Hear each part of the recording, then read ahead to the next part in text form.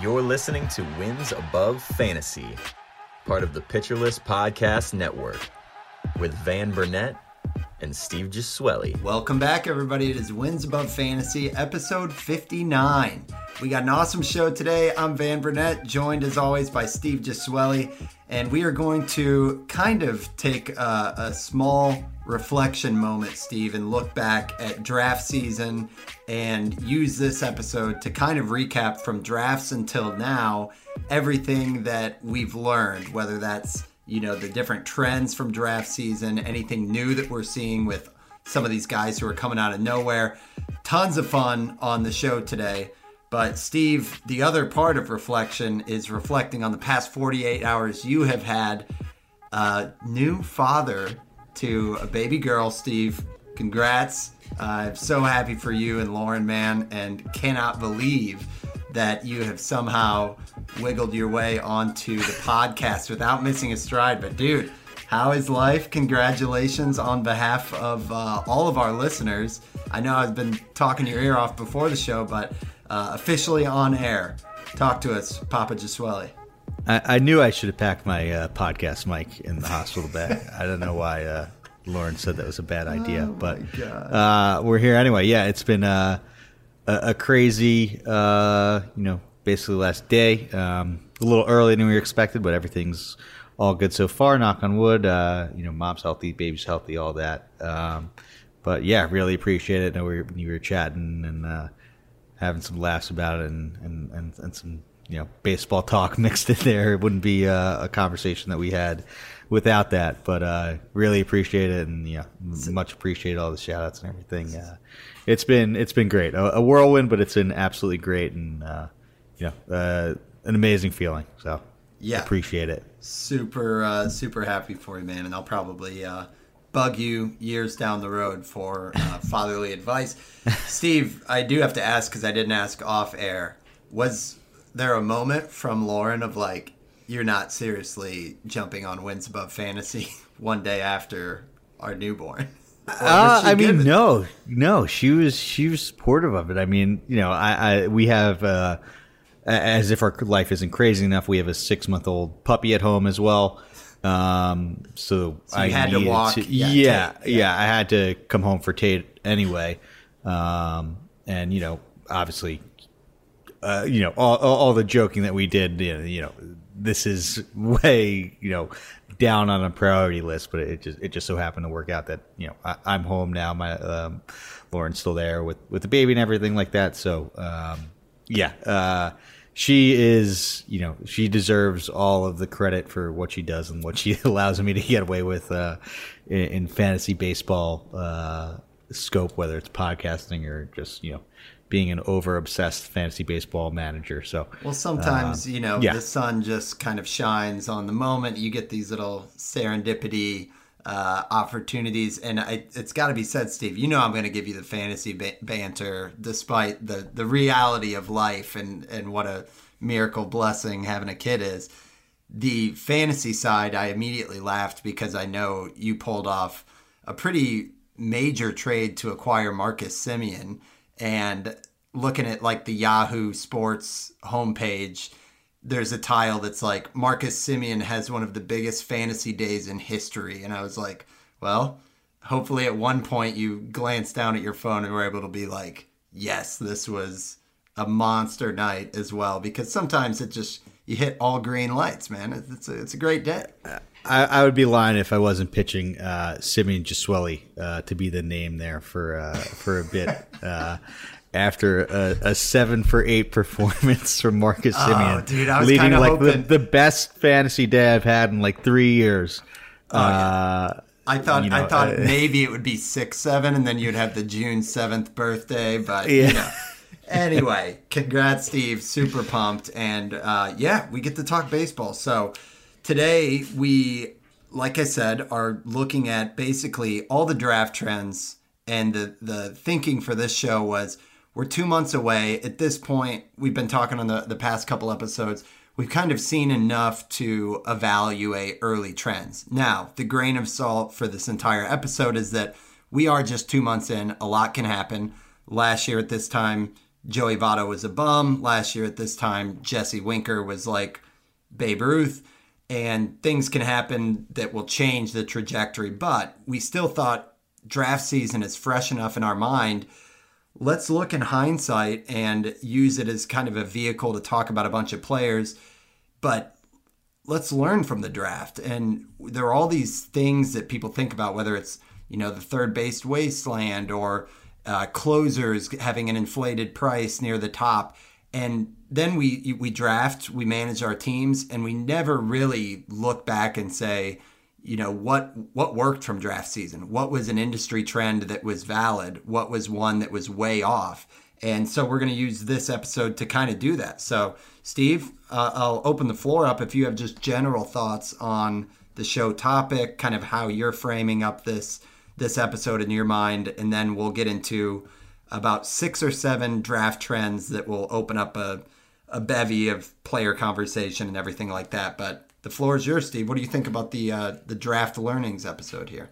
Yeah, I think it's a great topic. I think there's a lot of draft day biases. Like there's things that happen, and there's detractors of ADP and everything. It's like that. I know Gray over at Razzball talks about like how ADP is kind of determined by a few random drafts in October, and it's like, okay, this is where someone's being drafted 6 months before the season starts, and it's for the most part kind of where the guy stays. I know there's some exceptions with information that becomes available and research that's done, but there's some truth to that statement for sure. I don't think it's a catch-all, but there definitely are some biases that happen throughout early draft season, late draft season. And I think we do sort of reflect on that at the end of the year a lot and see like, okay, hey, who was the biggest loser in ADP? Who was the biggest gainer in value there? But there could be some value doing it mid-season and sort of like a reassessment. It's like, okay, like we thought this position was super shallow. It's actually pretty deep. Maybe there's some options that I could do a trade here, or I'm not. My options on the wire aren't as bad as it might have seemed on April 7th. So it's cool to confirm our draft day biases, and as we hit like the quarter point, third way point of the season here on June 8th as we record this. Yeah, and I think there's a nice mix of kind of learning for future drafts and not trying to maybe fall into the pitfalls of groupthink like you're talking about, and then some immediate actionable items like you're saying where maybe you can view a position a little bit differently or just kind of assess last week we did let's make a deal with trades, so that's kind of fresh in the mind. Maybe that this can lead to some trade opportunity, but let's jump in, Steve. And the first one, kind of starting at first base, the advice going into the season, or really the trend, was that first base has loads of depth, where the position you didn't need to be in a huge hurry. Of course, you weren't going to turn away from like a Vlad or Freddie Freeman, but we knew that there was positional depth here, especially as you got into like the mid 100s with guys like CJ Cron, Joey Votto, so on and so forth. But the two of us did a show where we were kind of talking about draft strategy. And I remember we were talking about needing or wanting to target one of those top 5 main guys, which was basically going up to like Olsen and Alonso. So as we kind of look midway through the season, I think, you can look at it different ways, but the overarching headline for me is that the position is in fact deep. Right now in 5x5 rankings, 13 first basemen are in the top 100, which is more than almost any position could say there. And on top of that, there's been kind of the underperforming guys that are outside of the top 100 that will more than likely come around. I mean, Jose Abreu has been off to a cold start. Matt Olson, it looks much better under the hood. He seems to be warming up. Joey Votto as well, who's almost mirroring his exact start to last season with, I think the past month, he has 1,000 OPS for Joey Votto. But What are your thoughts, Steve, on first base depth, just kind of where we're at in the season and how you feel we've done as basically an industry on advising people how to tackle first base? I think, and maybe more so me than you, I think I was a little bit more concerned about first base being a little bit top heavy and wanting to grab one of those top guys.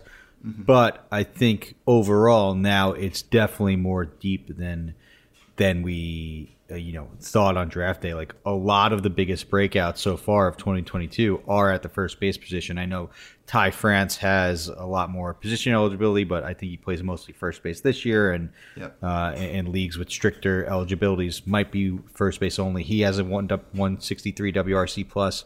CJ Cron's been amazing and is improving on what was a breakout year last year. He's got a 131 WRC plus. And two of the biggest breakouts, like pop-up guys that were essentially free, are also at the first place position in Rowdy Tellez and Christian Walker. So it's really a deep position, and that's with guys like, I know Matt Olson isn't struggling by any stretch, but he's a slight disappointment if you grabbed him in the second round. Same with Vlad for being a first rounder. I'm not saying that he wouldn't even be a first rounder if we were drafting today. He definitely would be, and has been a lot better as of late, but it's not been, the 200 WRC plus it was to the first 2 months of 2021. And then there's some guys that are even better, like Pete Alonso is a lot better than than he was drafted at, and Paul Goldschmidt, who's the number one first baseman by WRC plus at 188, is having like a career year so far at age, I think, 34. First base is really, really good and probably even better than most people even thought. Yeah, and I mean, there's depth beyond as well with like guys who are probably out on the waiver wire and depending on like eligibility, but Jurickson Profar has Garrett put together Cooper. a nice year. Cooper. Yeah. Even just, Wilmer Flores has been great, and I know it's like a more of a platoon bat, but like there's a lot of good guys. Yeah, there really is. And even in deep leagues. Yeah. And I think if you recall, you can listen back to the episode. My approach on it was, I'm in with you on the top 5, and then I was kind of dodging out, and I wanted to come back in on like Josh Bell, Cron, Votto, that range. And you did great, and you're doing great there. I mean, I know Votto was horrible for the first month, but since he's been back from the IL, it's been amazing. So. Yeah, he's been great. No, that one is definitely a register soundbite that has worked well, I think, for us, but also for the industry of just like the depth. I think in terms of actionable advice, like you said, it's a good learning that if you were counting on someone to kind of be, your cornerstone at first, like a Freddie Freeman, I have him rostered in some leagues.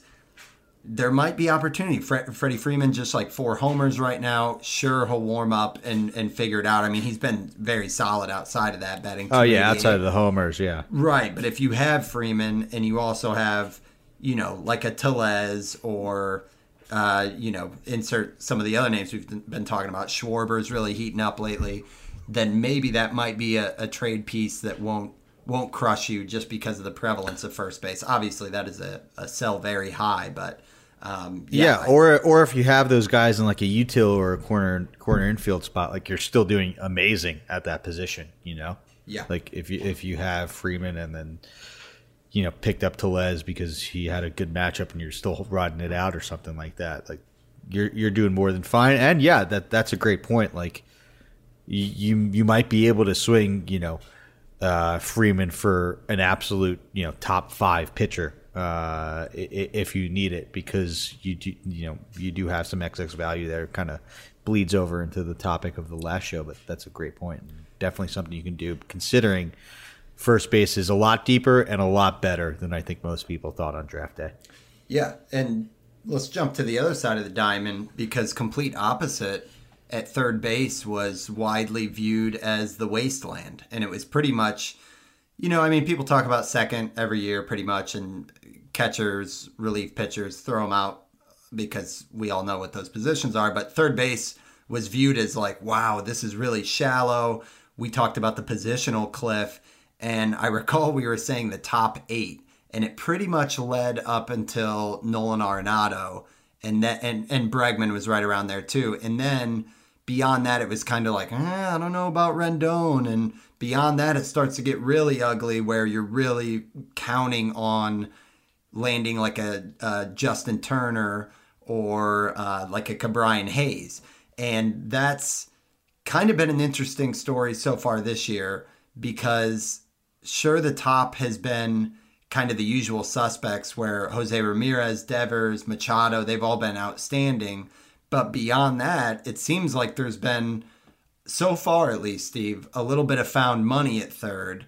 Do you have any thoughts on kind of possibly the expanding depth at this position, or is it way too early for you to kind of believe that third base has more depth than we thought? I think it's slightly better than we think. I know Arenado's, I think he was player of the month for April. Slowed off a bit in May and then is picking it a little bit back up in June. But that definitely counts as found money. He's been a lot better than what he was being drafted at, like probably anywhere from like the fifth to 8th round or something like that. There was the most concern on Arenado in draft day in his career, essentially, and he's been a lot better than his cost. The Bush bounce back, man. Same thing, for sure. Yeah, same thing. Did. Same exact thing. Yeah, it's keep that in mind. Whoever signs in St. Louis or is traded for to become a Cardinal, take him the second year. Just takes a little bit to adjust. Hayes has been good, but the power really hasn't been there. It's just a 393 slug. I know he's chipping in 7 stolen bases, and the underlying metrics say the power should be coming, and I think it will be. But other than that, like the pop-up guys, I don't think are as impactful as the first base pop-up guys are. I know Brandon Drury has been great, but Patrick Wisdom is kind of just a batting average liability and kind of does this where he goes on extreme runs. Suarez that you have listed here, another guy that has a lot of power and is probably that guy that we sort of talked ourselves into as like a 220, 30, 35 homer guy, which is really good, but there's been some disappointments here too. Like Bobby Witt has just a 91 WRC plus. I know he's been a lot better recently and has helped you out with 7 homers and 8 steals. Ryan McMahon's been nothing short of disappointment. Just 4 home runs in Colorado, and guys like Justin Turner, who's been slightly better recently, is still batting just 223 with 4 homers. So I think that it's still not as great of a position as it is. And Bregman and Rendon have essentially been bust too. I know Rendon's hurt again, but he just has not been great since, even the shortened season in 2020, he wasn't the typical Anthony Rendon 4 category, absolute, set it and forget it player, 280, 28 homers, 100 runs, 100 RBIs. He hasn't been close to that since 2019. Yeah, it definitely seems like the managers who prioritize third base in the top 60 picks are in a much better spot where, just on like a Razzball player rater, like the dollar value of like a Machado, Ramirez, Devers, like there's such a drop off from those top guys to where we'll talk about like pitching in a second. But yeah, I think it checks out that third base was shallow. There's kind of surprise people who have cracked in here. Santiago Espinal has eligibility, I think, just in Yahoo. But Espinal's been solid as well. Yeah, batting 293, 5 homers, 3 steals. So I guess it's do you think you could stream your way through the season with a third baseman in like regular leagues and still come out okay with a chance to like win your league, or do you think at this point I think it might be you might be okay, but you're definitely gonna have a disadvantage, like unless you have one of those top guys like J-Ram, Devers, Machado, Riley, Arenado, and even maybe that second tier there, you'll probably be pretty good. But it's definitely like it's the top heavy. It's the quintessential top heavy position now, where those top guys might be a little bit better. Like Jose Ramirez is probably the best player in fantasy right now. And Devers and Machado are like MVP candidates. This is like the top heavy position. Maybe it was third base wasteland to third base top heavy. That's sort of the trend. Yeah, and I think my mental note for future drafts as well is I know sometimes people completely throw position eligibility out and think, let me take the best player. But seeing how this is starting to shake out, if this trend continues, next year, and assuming that third base is weak as well, I think I might be a little bit more, I might treat it as even more than a tiebreaker and actually go in with a plan. Because I feel like, we just talked about first base and the depth. In one of my leagues where I grabbed Freddie Freeman, I wish I would have taken Devers, I guess is my point. So, I think that's still 2 for 2, though, really, because first base, we feel like there's still great depth. Third base, unless you want to hitch your wagon to Brandon Drury, who is, as of tonight, dealing with like Achilles soreness. Wisdom, like you said, he runs hot. I do think there's some interesting stuff there with kind of some speed that people don't give enough credit to. But overall, totally agree. Top heavy at third, and it can get nasty beyond that.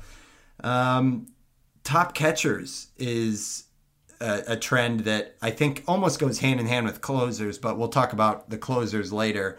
This was one, Steve, in our mock draft for Pitcher List.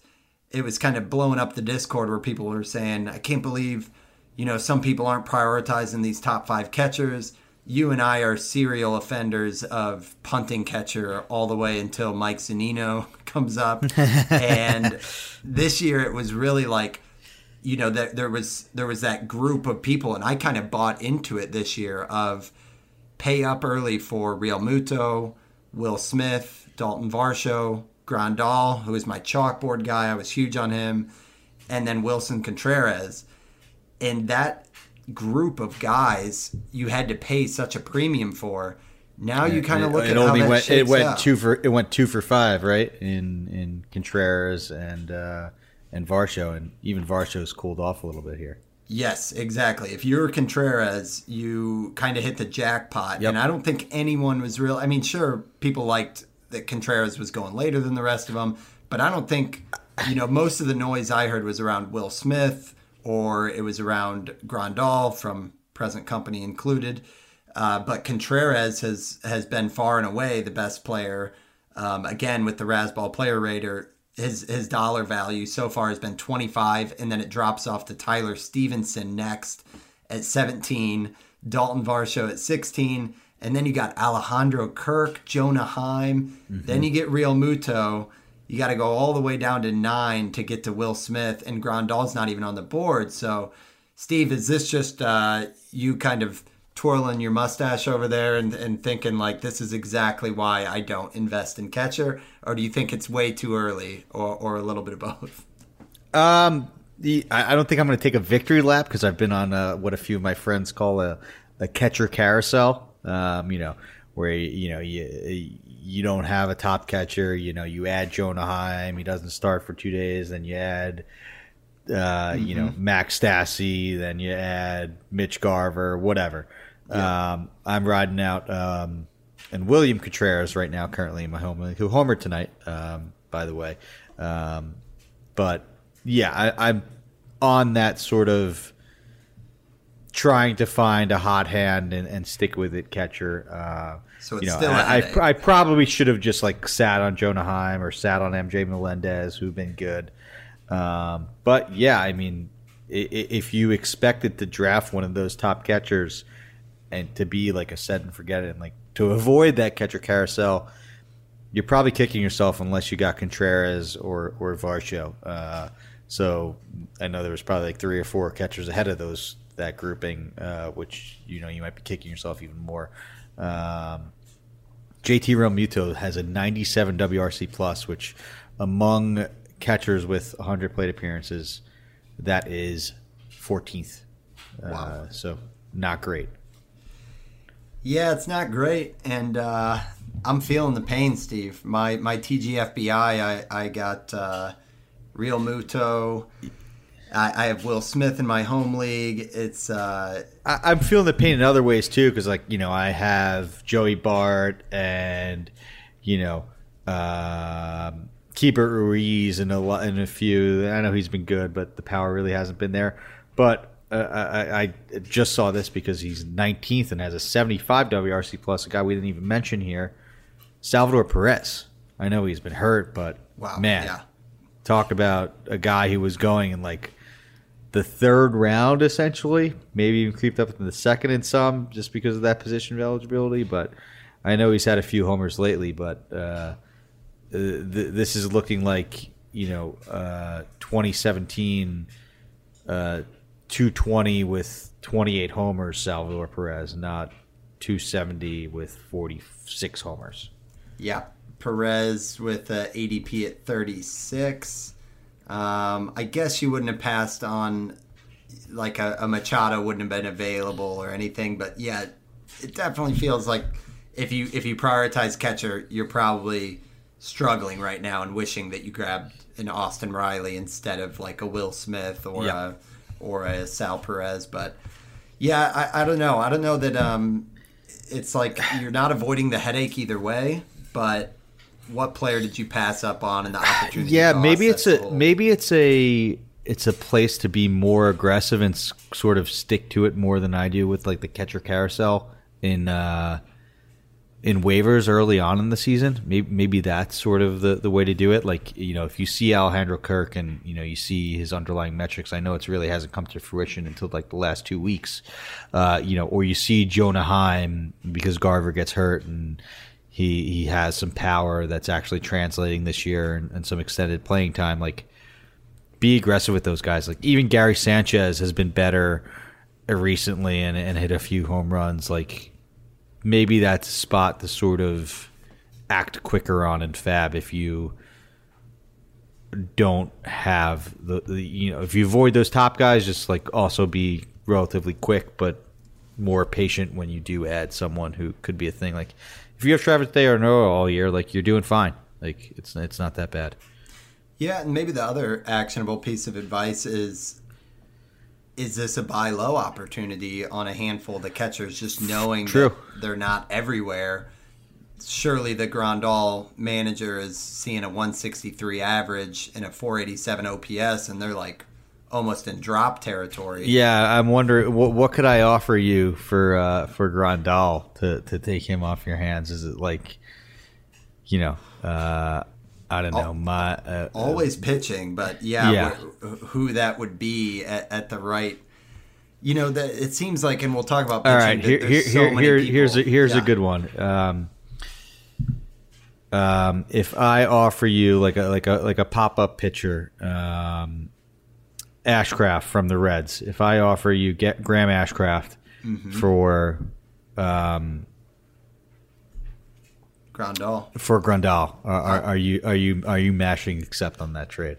Oh, I am definitely looking at that. Cabrera, any of these new guys who are coming up, dealing, and it might not be a bad play, honestly. I mean, Grandal, the plate discipline still looks great. This is very close to what he did last year. I know my whole offseason spiel was that the swing changes he made at the end of last year I thought would stick around to where he could be in more the 245. Even the bold prediction was up to 260, and he's been 100 points below that on batting average. So he did start slow, though. He's only 33. I know he's got a lot of mileage on him.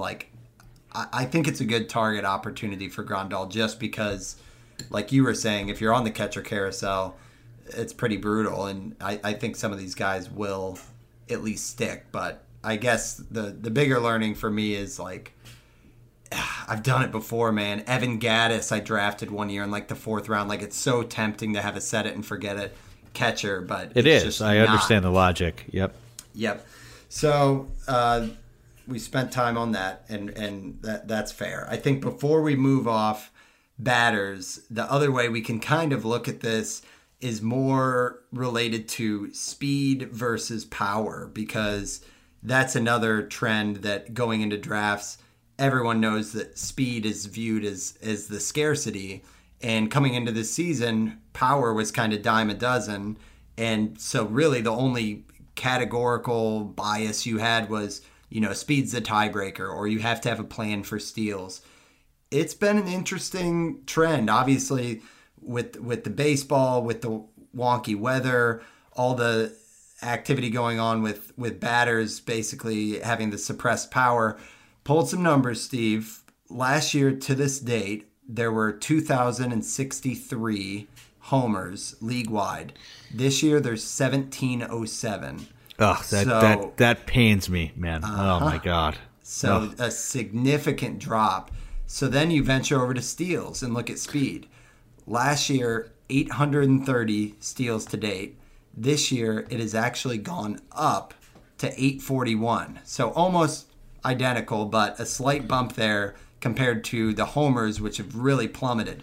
So before we get wonder into how the much breakdown, of that it might be a little bit closer. Sorry to interrupt, but I know the season started a little bit later. I know that might be I was looking at you're looking the at game number totals. of games. Okay, great. Cool. Well, and I mean, it was a date range query, but the max games on both sides were 59. So I'm pretty sure it's yeah, really because close. I was going to say anyway, the schedule is much more condensed despite the week later start this year. So more we might Thursday games. Yeah, there were there's been some doubleheaders already that were just on the schedule. So yeah, it's definitely a similar. So talk to me, Steve. Obviously you hate this, and most of baseball fans everywhere are just waiting for power to come around. But how do you view this in the grand scheme of draft takeaways? Do you think this will correct itself? Do you think there's any actionable fantasy advice? I think the overall home run rate, and we're starting to see this, it's ticking back up to where it is. There's a million tweets on Twitter and graphs of okay, here's the homer fly ball rate for this month, and it's trending closer to what it was for last year. So we might trend closer, but it's not going to at least I don't think, unless when it gets really hot, that the homers go past a rate that we're at. Last year, it'll kind of just even out with the rates from last year is kind of what I'm saying. Just had a daughter, Hayes, ramble, scatterbrained, but it's not going to make up for the lost ground of April and May, essentially. So, I think maybe going forward it'll look similar, but it's not going to eclipse anything. At least I don't think. But at least there'll be some more homers going forward. This year from this point on forward, I think. That being said, I like that steals are up, and I know it's not that much, but maybe there's just more fantasy relevant players that are chipping in 10 steals rather than a few guys having 2 or 3 that you really don't pay attention to. Yeah, because Mondesi and Witt aren't on this list at all. Yeah, Whit Merrifield. I know Bobby Witt has, I think, 7 or 8 steals too, which is nice. But J-Rod is just incredible. Bader is having a career year and is more than just a steal guy and low average. He's actually in for a decent average and some power too. Kind of finally becoming that player that a lot of people thought he would be from a fantasy perspective. Edman's been amazing. So. As much as I don't like homers being down, I don't think it's making up for the fact that homers being down that steals are slightly up. But I'm here for it.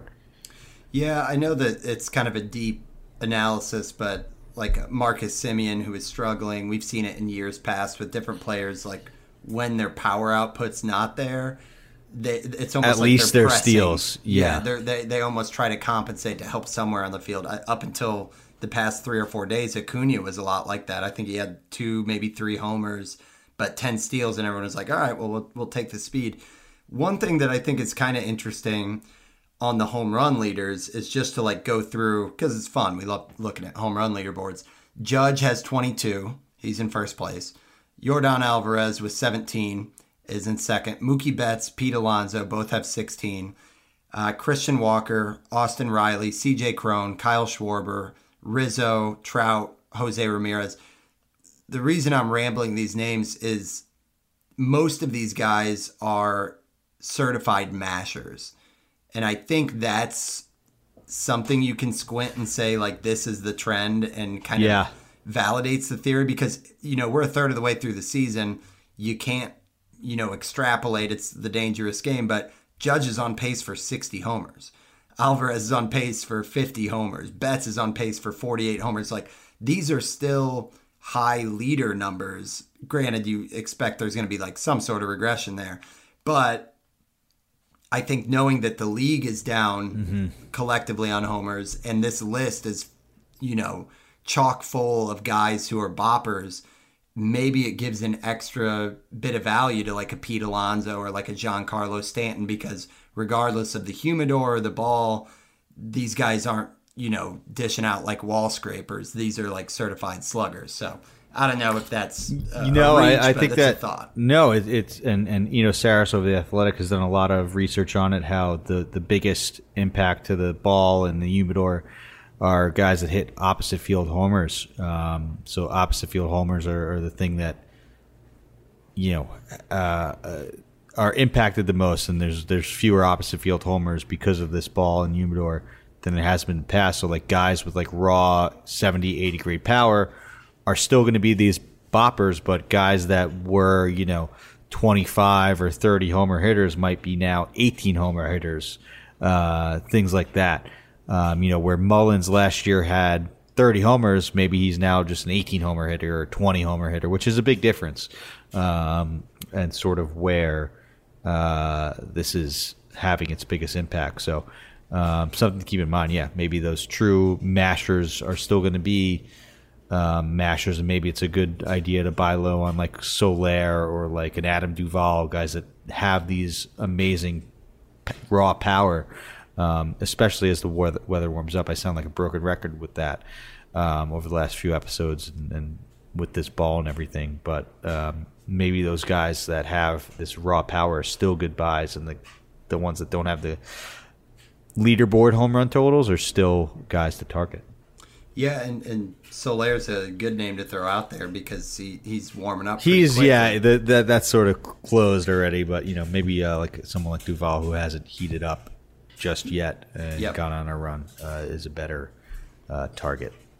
Yeah, and then I think you said most of it on steals. I think it's just good to point out or reiterate, like we said, with no Mondesi or Merrifield, like. It's nice to see the love spread out here, and that we could have like multiple 30 steal seasons. And on top of that, they're kind of guys that we drafted for steals. I think the only one on the list, because the list, just to rifle through it, is Rodriguez at 17. Bader and Edman both have 14. Mateo 13.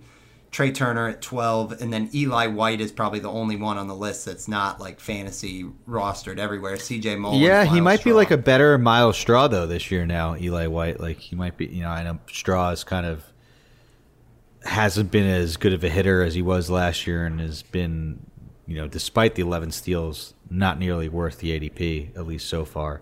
And White might be a little bit better there, and he was essentially free. Yeah, he has hot streaks. I mean, they sit him at the moment like, one out every 3 or 4 games. But in deeper like NFBC formats, he's a really good name to kind of, just like the new age John Birdie type of thing. Yeah. I guess he's still got a 64 WRC plus despite a 298 BABIP and a leading just to a 196 average. So strikes out quite a bit, but. For steals, it's essentially free. A specialist down the home stretch. Exactly. For sure. Yeah. Well, we'll flip over to pitching and talk for a long while about the starting pitching landscape and trends from the draft. First, we are going to take a real quick ad break, and we will be right back. Hey, Alex Fast here, and thanks for listening to this podcast on the Pitcher List Podcast Network. If you're a fan, consider supporting all of us by getting a PL Plus subscription, where you're going to get an ad-free website and get access to our Discord, where you can talk to all of our podcast hosts and staff. Plus, you can hang out with our incredible Pitcher List community. It's basically a baseball sanctuary year-round for as low as $8 a month. You can sign up at pitcherlist.com/plus, and you're going to get your first month free with promo code podcast. Also, don't forget to check out everything else we do as well, from YouTube videos, live streams, newsletters, off-season articles, TikToks, breakdowns, over 15 baseball podcasts on our network. We can't stop talking about baseball even during the off-season. So sign up for PL Plus today at pitcherlist.com/plus and use promo code podcast to get your first month free. All right. Thanks for listening. Let's get back to the show.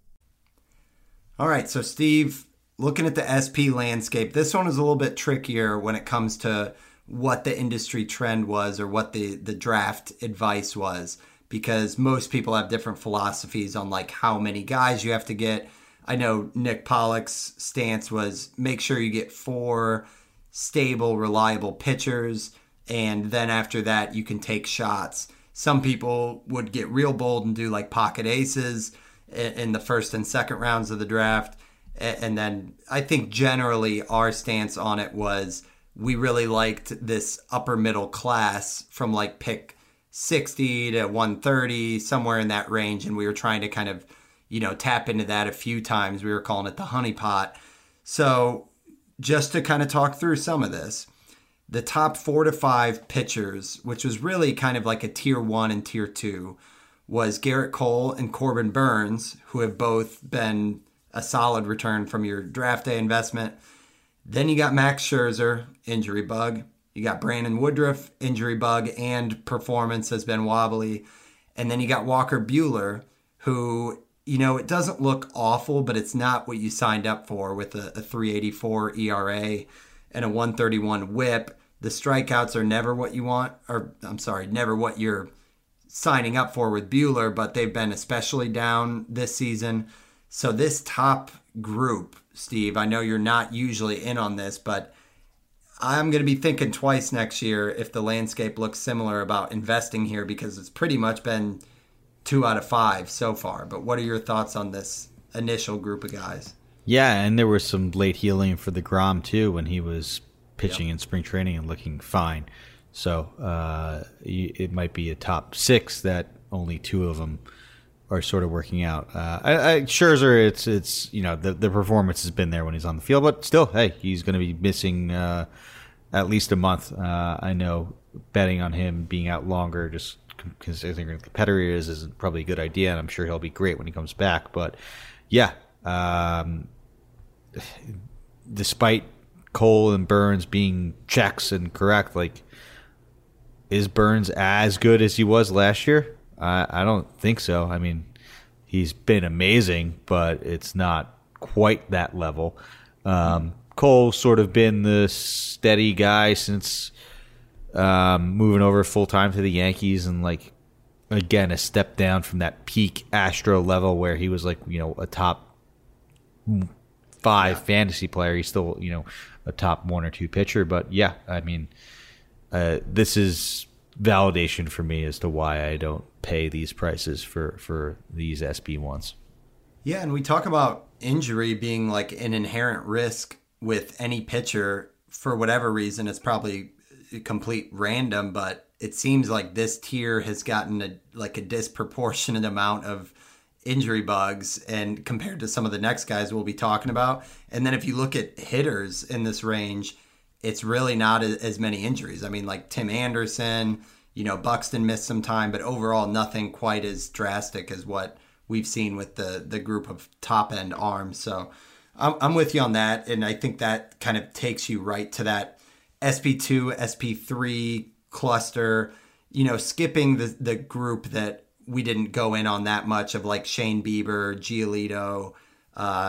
We liked Nola with kind of the weird numbers last year with such a good whip and a bad ERA. But I want to move back to like pick 60 to 125 which I know seem like arbitrary numbers, but this is really where we were talking about, like, starting at Joe Musgrove and going all the way up to like that Logan Gilbert area. And this was where, I mean, a lot of people were saying this upper middle class is a great group to load up on. And I think it's where you were getting like your SP1, SP2, Steve. And I've been really sold on like what we've seen so far from this. So this range that we talked about, ADP 60 to 125, we've had Justin Verlander, number 1 pitcher right now. Shane McClanahan, number 2 pitcher right now. Joe Musgrove, number 4. Alek Manoah, number 5, and then just kind of a swath of guys who have been solid at their draft price. Max Fried, Kevin Gossman, Frankie Montas, Eovaldi, Chris Bassett. Carlos Rodon has been tale of 2 seasons already, and he's really cooling off, but I think overall you're happy with the Rodon pick. Dylan Cease and Logan Webb's kind of wavering, but those are all kind of in that category here of like, it's worked out. And the ones that didn't work out, the list is a lot shorter with like Jose Barrios, who already looks like he's going to be turning around, Lance Lynn, who had the knee issue, Charlie Morton, Trevor Rogers, certainly. Darvish just had a good start, but it's been a little bit off.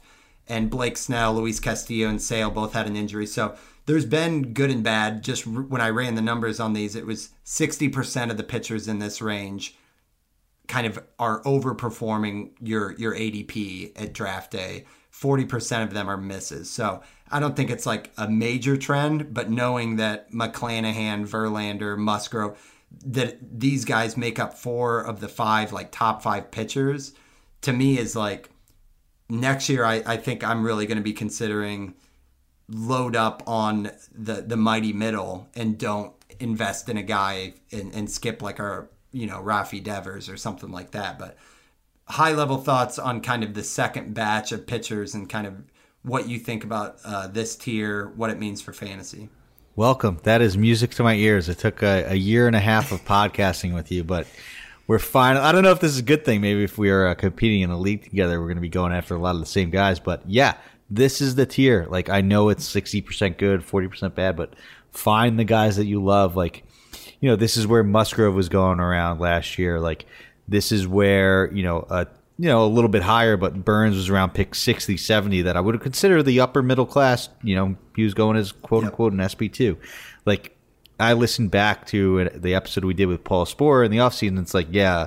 And there was an exact line from me. Like, I know this is extremely cherry picking and, probably too much of a victory lap, but whatever. It's like, I said, there's going to be a lot of leagues where I'm drafting McClanahan as my SP1. Like, and that he's SP1. Like, he is the SP1. The SP1. Like, yeah. Find the guy that you love. Like, that's what I love about off-season pitching analysis. Like, I fell in love with Cease, digged into him, and like targeted him too, just as much as McClanahan. And that's sort of the downside case of it. I know he's still having some issues with control, but he's still been what I would consider a top starting pitcher. Like, strikeouts. The strikeouts alone. So there's been some bumps in the roads with the command, but we've seen him battle through that and get better with it as recently as last season too. So if anything, I think it's a buy low opportunity on Cease, but that's more of a ramble. And find a guy that you love in this section. Like, there was guys that were all over Verlander talking themselves into it, and that's paid off too. Sure, there are some landmines, and there's going to be some injuries here too, like there is with Lynn, and Morton too was another guy that I could have easily seen myself being as the first pitcher taken for me. But maybe there's some sort of I think I forget who did it on Reddit or what the formula was. It's like the Brandon Woodruff formula or something like that. And they like look at they post it every year. I forget who. It's like the Corey Kluber formula, like the guy who's going to be a breakout pitcher, and like there might be some sort of formula here to like be like, okay, it has to be under this amount of age, has to have this certain K rate, like something as stupid as simple as that. I know it's not science, and it won't always be a hit, but maybe there's a way to apply it to this range, and like you're going to end up with McClanahan and Musgrove a lot. Yeah, I mean, I think some trends Severino and Verlander were both part of that, like, what do we do with the guys coming back from injury?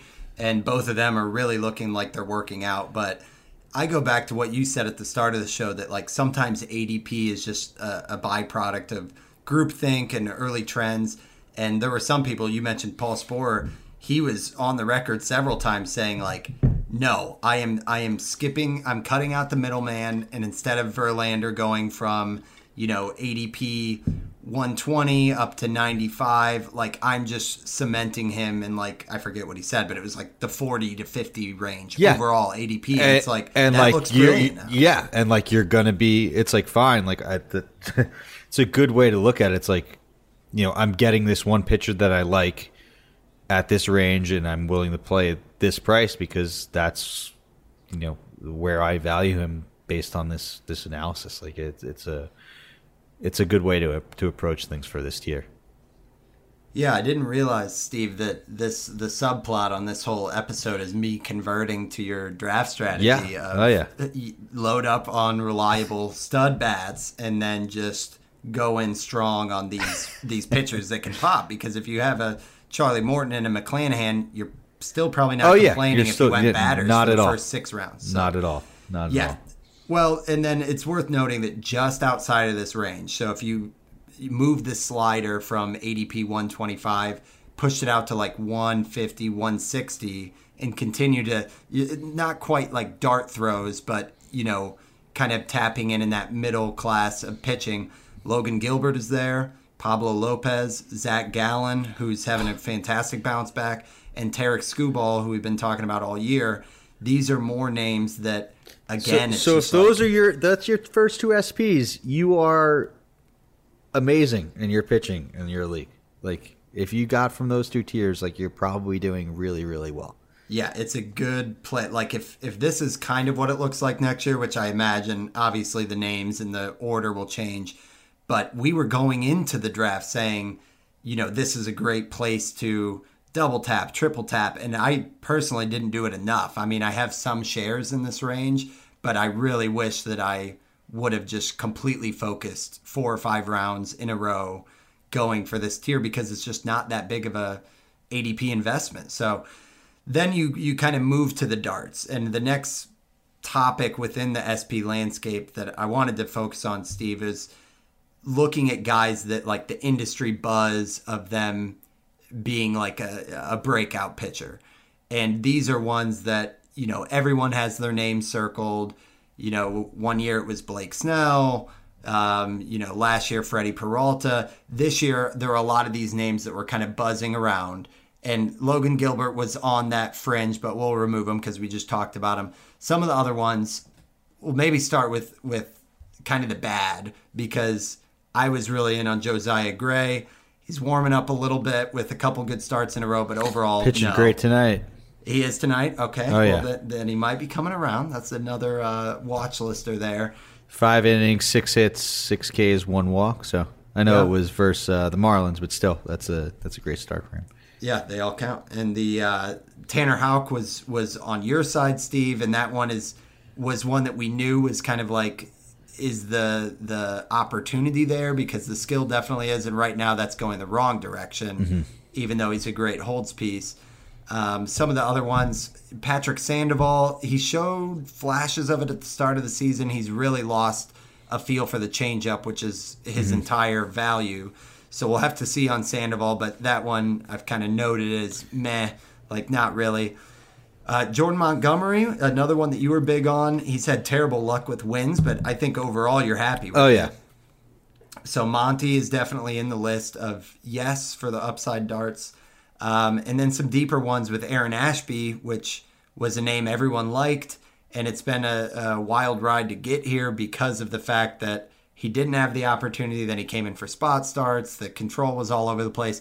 But now he is pretty much like cemented as a top 40, 50 pitcher, given that the Woodruff injury and just what he's doing performance-wise with double-digit strikeout games. And, I think overall on this, my thoughts, I'm curious on yours, Steve, is enough of these are hitting to where I think you can still basically skip that ace tier, go after the big cluster, and then just load up on the darts. Fire up, and then like it doesn't really matter, like because we're at a point where the cost. It's like, all right, if you got Houck, pick up Kyle Wright, like the guys there we talk about in the next section, like the out of nowhere breakouts. Like, I really think that the best way to do pitching is to like load up on that middle tier, find some guys you like, in the pick 80 to 120 range, then take some more guys just below that. So like if you're looking at the color board on your NFBC draft, like you want it to be all yellow from like rounds 8 to like 15 essentially. Right, like that's where you're going, and like take these upside darts, take these shots like in round 13, 14, 15. Like it doesn't matter, like sure you're bumping their costs and like it's going to get oohs and ahs that you took Aaron Ashby in the 14th round, but hey, you won't miss him, and then you have your dart, and it's not that big of a deal if you're cutting him if he's not great in just a few starts in, because that's when you got to churn. Like you're churning and finding these guys that we'll talk about in the next little segment here with these pickups. You're not too concerned if you got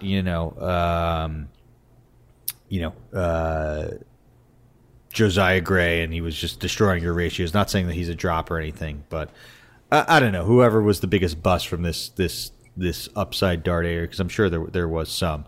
But you could have easily dropped him for Mackenzie Gore, right?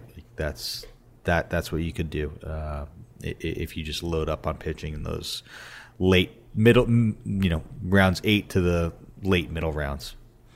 Yeah, and one thing we should note with all of this is just that pitching in general, like the league average on ERA has come down so much as well. So that's like, yes, that's one true. more element. A lot of guys look better than Yeah. So they, that might include this list, and suddenly I don't think anyone would be shocked if Montgomery doesn't have like a 3.2 ERA at the end of the season. Mm-hmm. But that said, we were just talking about how the power output is top heavy with the home run leaderboard and everything. When you look at the pitching, some of those top like a Garrett Cole doesn't look as good when all these other names are around him, I guess is my point. So I think it further underlines that, in this environment, the amount of production you're getting from deeper round pitchers kind of dilutes that early investment. So I'm furthering into your point, but let's talk about kind of the final batch, Steve, which you hinted at with like Kyle Wright, but this is also like, you talked about the catcher carousel. This is just piloting a bunch of SP6s and 7s early on in the season, seeing what sticks, but that's been another really big story, I feel like, in the young season that we've had, is there's been a lot of these out of nowhere SP breakouts. So maybe run through some of these names and what you think about just how that factors into kind of draft strategy and the overall pitching landscape. I mean, I kind of hit it on the last segment, but like these are the guys that you see Kyle Wright come out and strike out 9 guys in his first start in the beginning of the year. Like, jump on that. Like, Nestor Cortez, nobody believed it. Like, he came out and pitched great, and like people were still slow to buy on it. And now if you added him and believed in him after those first few starts, you got the number 6 starting pitcher on the Razzball Player Rater, which is just absolutely insane. Like, this is just another reason why I think that it's not worth it to invest in early pitching, because there's so many guys that break out late. Like, guys like Christian Javier were inserted into the rotation. Joe Ryan was like named an opening day starter and like has pitched essentially like an ace, and was probably more in that upside dart area, but it's still kind of like an out of nowhere breakout. And there's still guys that this happens, all the time. Like Graham Ashcraft, who I brought up, has looked great in his first few starts. Roansy Contreras. Roansy's look great. Spencer Strider's like finally getting a crack at the rotation. Like, there's still guys that pop up here on June 8th for starting pitching. I think more so hitters. There still will be some guys that break out and bounce back, especially as my favorite line, as the ball gets as the weather gets warmer and the ball travels further. But there's a lot of breakouts that could happen, and if you view those last few spots as like, all right, whether I draft it or add him off the wire, I'm going to use these spots as a guy who's going to be a pop-up starting pitcher and be a staple for my rotation for the whole year. And I think it's a good way to approach things.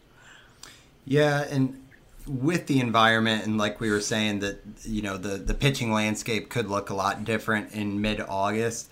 I think this is also a group, while it's very impressive, but the fact that like Tyler Anderson is the number 11 pitcher on the Razzball Player Rater, Martin Perez, Eric Lauer, who's kind of slowed down on the K rates, like these could also be really wise pieces to try to flip for like a Brandon Woodruff. I mean, obviously you'd have to load up more than Tyler Anderson, but I think that, there's the idea is now you have pitching assets, and from there you can do with what you want, whether it's like a Jeffrey Springs has a lot of hype and great underlying metrics and everything.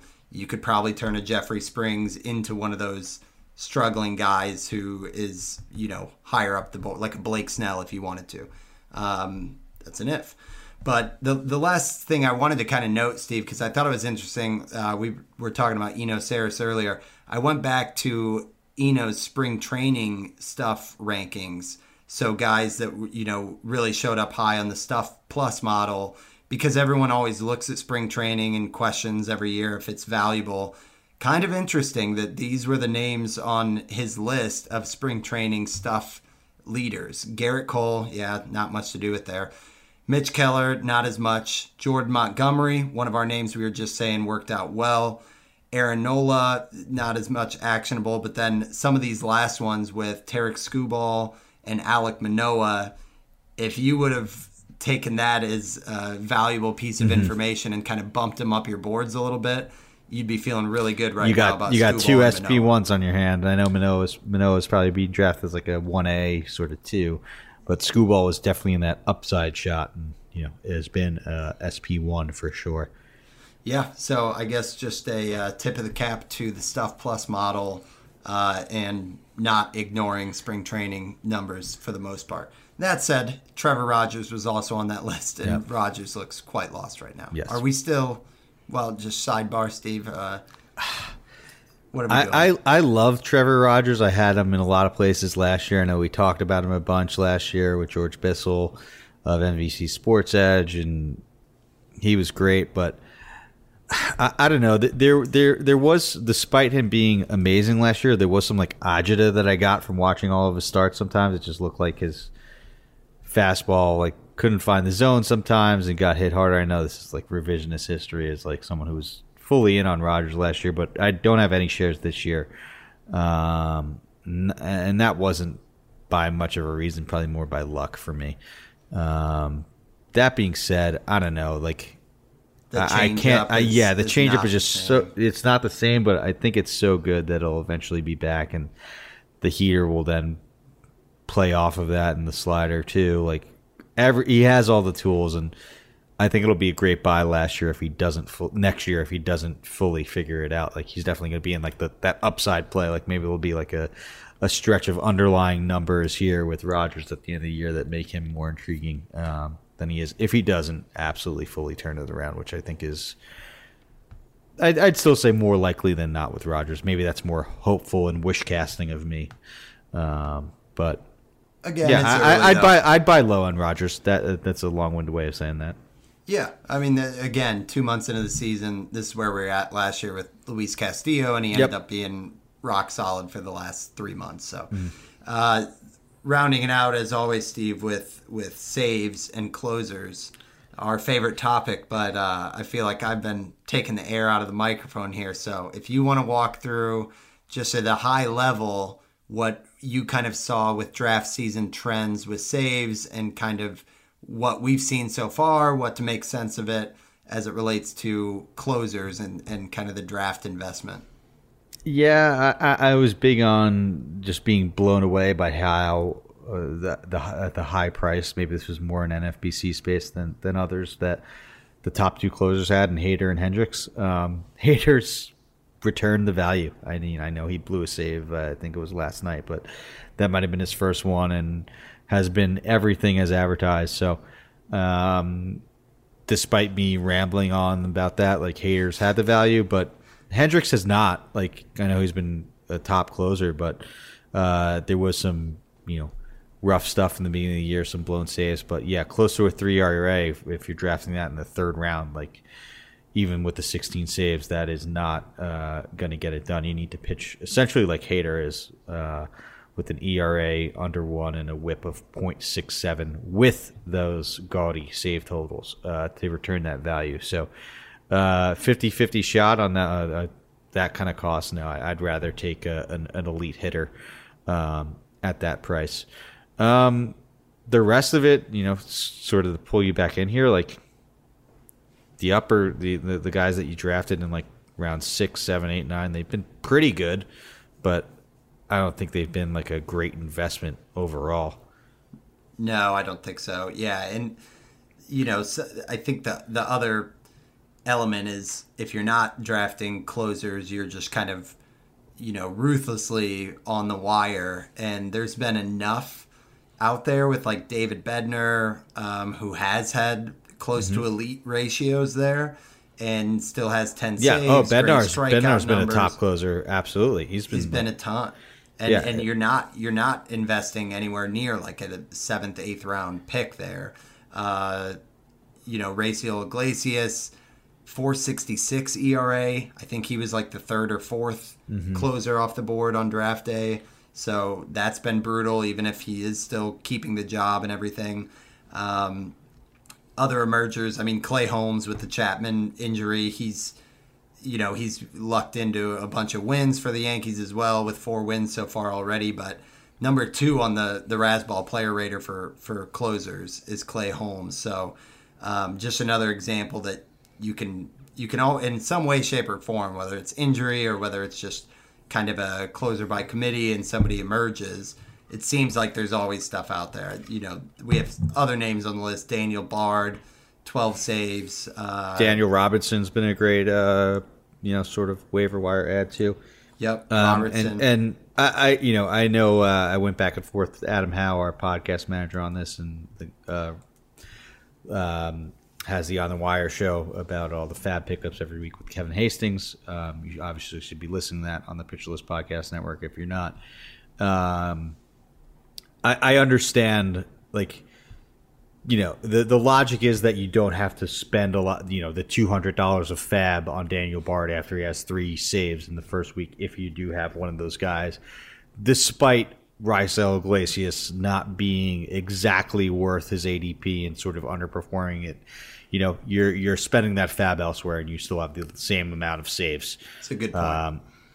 That's probably more of like a head-to-head or daily pickup or daily fab sort of play and the way that I sort of play than rather an NFBC mindset, where you could bid $5 on Daniel Bard just because he's got 1 save. You don't have to wait till Sunday to pick him up, and it's not like a weekly fab sort of thing. So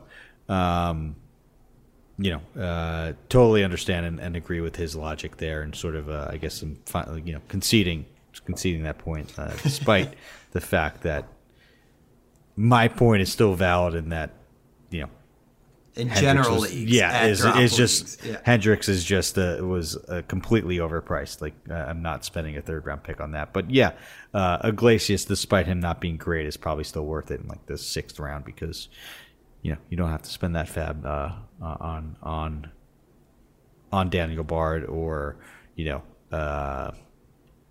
David Robertson. Maybe the sweet spot is to find the David Bednar, but that's easier said than done. And draft him. But if you did Bednar and Barlow and took shots there, maybe that's the best way to do it. Yeah, and I don't mind the logic in industry leagues, especially where it's like get one guy who has the solid role, so that way you're only chasing one closer. I know. Yeah, that's fair. That's a good balance too. Yeah. And especially when you look at closers next to catchers, I think my lamp of learning here is where this year I was like double tapping catcher and everything, not to just do recency bias, but I think I'm learning the lesson that the value you're giving up for the catcher when it's such a question mark if a Real Muto is good. Like, I would have rather drafted Josh Hader than JT Real Muto, I guess is the point. Yeah, that's fair. I think you could kind of almost approach them maybe the similar way. Like, maybe grab a top 10 catcher that you like, and even if it is Real Muto this year, it's still not horrible. Like, he still has like 4 steals and will probably be a lot better than he currently is now. And then use that other spot to like find the Jonah Heim or the Alejandro Kirk.